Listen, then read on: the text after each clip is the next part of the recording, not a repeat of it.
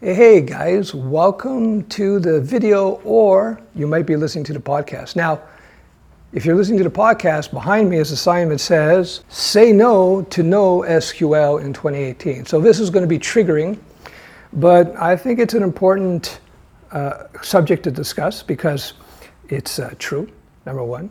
And number two, it goes right along with my key philosophy here, the need to nerd philosophy. Need to nerd philosophy is a pragmatic philosophy of software development, of business, of learning development, etc., etc. So let's just jump into it. So, first bullet point, NoSQL-based systems, database systems, are an example of what I call the tech loop. I've been writing code for 23 years or more, and one thing I've seen over and over again is that you get a cycle of technology coming in favor, out of favor, in favor, out of favor, in favor, out of favor. So what happens, a new group of developers come into the game, and then in a few years they discover an old technology that the previous generation rejected, and so the new generation goes, wow, this is such a cool technology, let's try this and let's evolve it.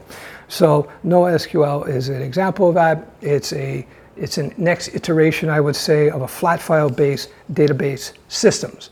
So before I go on, let me back up a little bit, just in case some of you are new to this. A database is simply an app and a file structure to store data, a base of data, a database. There are different types of databases out there. The most popular, by far, is something called an SQL database. Some people call them relational databases. SQL is a language. It's a universal standard language of these relational databases. So relational database is an SQL database. SQL is the language, the universal language of relational databases. Relational bases store information in virtual tables, kind of like a spreadsheet, where you have columns and rows of data. And the big advantage of the SQL database is that it's very organized. The information is highly structured, and a key part about the SQL database is that you have a consistency and an isolation and a durability of the information. This is part of what they call the acid quality of the SQL database. So what does ACID stand for? I cannot pronounce its first word, so I'm going to try. Atomicity of the data, consistency of the data is number two, isolation of the data, number three, durability of the data. Essentially, when you use an SQL database, you have a technology that's 40 years old now, that's been refined and run through its paces in the real world. So you know when you hold information there, the information is going to be autonomous, it's going to be consistent, it's going to be isolated, it's going to be durable. That's very important because you don't want to mix up your banking information, right? Now, NoSQL is a flat file-based system where there's different variations of it. I'm not going to get into the details because the point of this video is not to break down the details about a NoSQL database. I'm actually here to smash a little bit on the NoSQL databases. Now, the one huge advantage of the NoSQL database is it's more easily scaled, meaning if you happen to have the next Facebook or Netflix, some huge site, with a NoSQL database, in some cases, if you can use it, depending on the type of data you're storing, because this data storage, as far as I understand, a NoSQL database, the integrity of the data is not as easily well maintained as you would with an SQL database. But with a NoSQL database, you're able to more easily shard or break apart your databases and then scale them horizontally. Horizontal means, like a horizon. That means you're basically able to more easily break your database up into multiple little databases across different physical servers. So you could scale it much more easily, much more quickly. Whereas with relational database, the scaling is vertical, meaning in one box. But here's the thing. Point number one, 99.99% of you are never going to be writing apps that require huge scaling and sharding of database. It's like very, very, very, very, very rare. And one of the basic need to nerd principles is you use technology on a need to nerd basis. You don't implement into your apps, into your code, implementations that might be needed in the future. That is adding complexity needlessly to a code base that has no advantage. Because again, let's be realistic, there's only one Facebook out there, one Netflix, one Yelp. There's not very many huge apps out there. It's very rare. And here's the thing. If you built your app the way you should build it, which is light and nimble, we'll get into that in a second.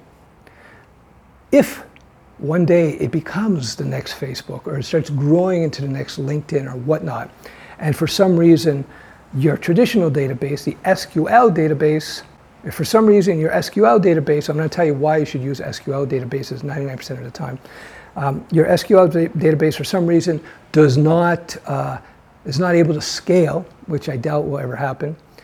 Then you will have the resources, you will have the money, you will have the ability to migrate some of your data into a NoSQL format. So it's not something to be too concerned about. I get that question. What about MongoDB? What about NoSQL? What do you think about it, Steph? Well, I'm answering. I think that most of us, most of the time, that's a 99 percentile, are not going to need NoSQL database. And you shouldn't do it because there's a lot of advantages. There's many more advantages, in my opinion, to an SQL-based database, the ACID stuff I was talking about, the integrity of the data and so on. And there's other advantages as well. So let's get into it. With an SQL-based database system, it's tried and true and standardized. SQL, the language of SQL databases, is a standard language. It's used in many different SQL databases. There's not just one type of SQL database, just like there's not just one NoSQL database. There's several out there. Now, the thing with SQL-based database systems, they call them RDBMSs, Relational Management Database Systems. These databases, the SQL-based databases, that's what I'm calling from now on. These SQL-based databases, they all use the SQL language. Now, there's many out there. There's MySQL, there's Oracle, there's MS SQL Server, there's Postgre, and there's other. They're all SQL-based. Yes, they all have their own things that they do. So you have all these databases I just mentioned, MySQL, Oracle, etc. They all have the core, the ANSI, I think it's ANSI 89 core SQL. What does that mean? They all follow the core requirements of SQL. So you write your SQL select statement, blah, blah, blah, it's going to work across all of them. They also have extra capability on top of that as well that you can leverage as well. So but the point is that once you learn how to use an SQL database, you'll be able to migrate from one to the next. And in fact, in my career, I have used 3 or 4 types of SQL databases, and to move from one to the next was not a big deal. Let me give you a quick example of how the software development community often over-engineers their software, even on a community level, meaning even the whole community gets caught up in this idea that never actually happens in the real world. So I'll go way back to the 1990s when I was cutting my teeth in writing code. And I remember in the Java community, that was my main language at that time, they were big in database abstractions. Database abstractions meaning having a layer of code sitting on top of the database. And Java developers were obsessed with the idea of being sure that their app could be switched over from one database to the next without much or any code changes. Now, very difficult to do even if you have a very sophisticated layer of code sitting on top of your database in terms of being able to switch from one database system or software to the next. That aside, the big issue for me was that in 23 years, I have never heard of or seen a company move their app off of one database system to the next. It's extremely rare as Facebook, as rare as Netflix. It's very rare that you're going to be switching out databases. So that being said, didn't matter. The nerds, being nerds, decided that it was so important that they have to have systems that were database independent. So they overly complicated the code base with these libraries so that they could interface or talk to any type of database just by switching. We're going to talk to MS SQL, we're going to talk to Oracle just by switching a few lines of code, and bing bang, it's supposed to be able to play nicely with these different databases. You're adding complexity for a situation that will probably never happen. And again, in my 23-year career, I've never heard of anybody doing it. I've never even thought about doing it.